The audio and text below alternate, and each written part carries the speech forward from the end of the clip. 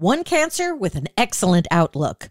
I'm Pat Farnack with the WCBS Health and Wellbeing Report, sponsored by Valley Health System, enhancing the health and well-being of northern New Jersey. Testicular cancer doesn't occur that often, but it is the most common cancer in young men in their 20s and 30s.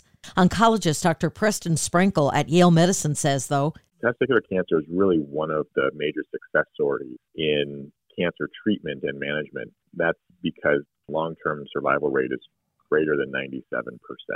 Really excellent long-term survival. But having said that, there are some precautions even an invincible youth can take. When men are young, they often feel pretty invincible, and for a large part they are, but it's important to take care of themselves.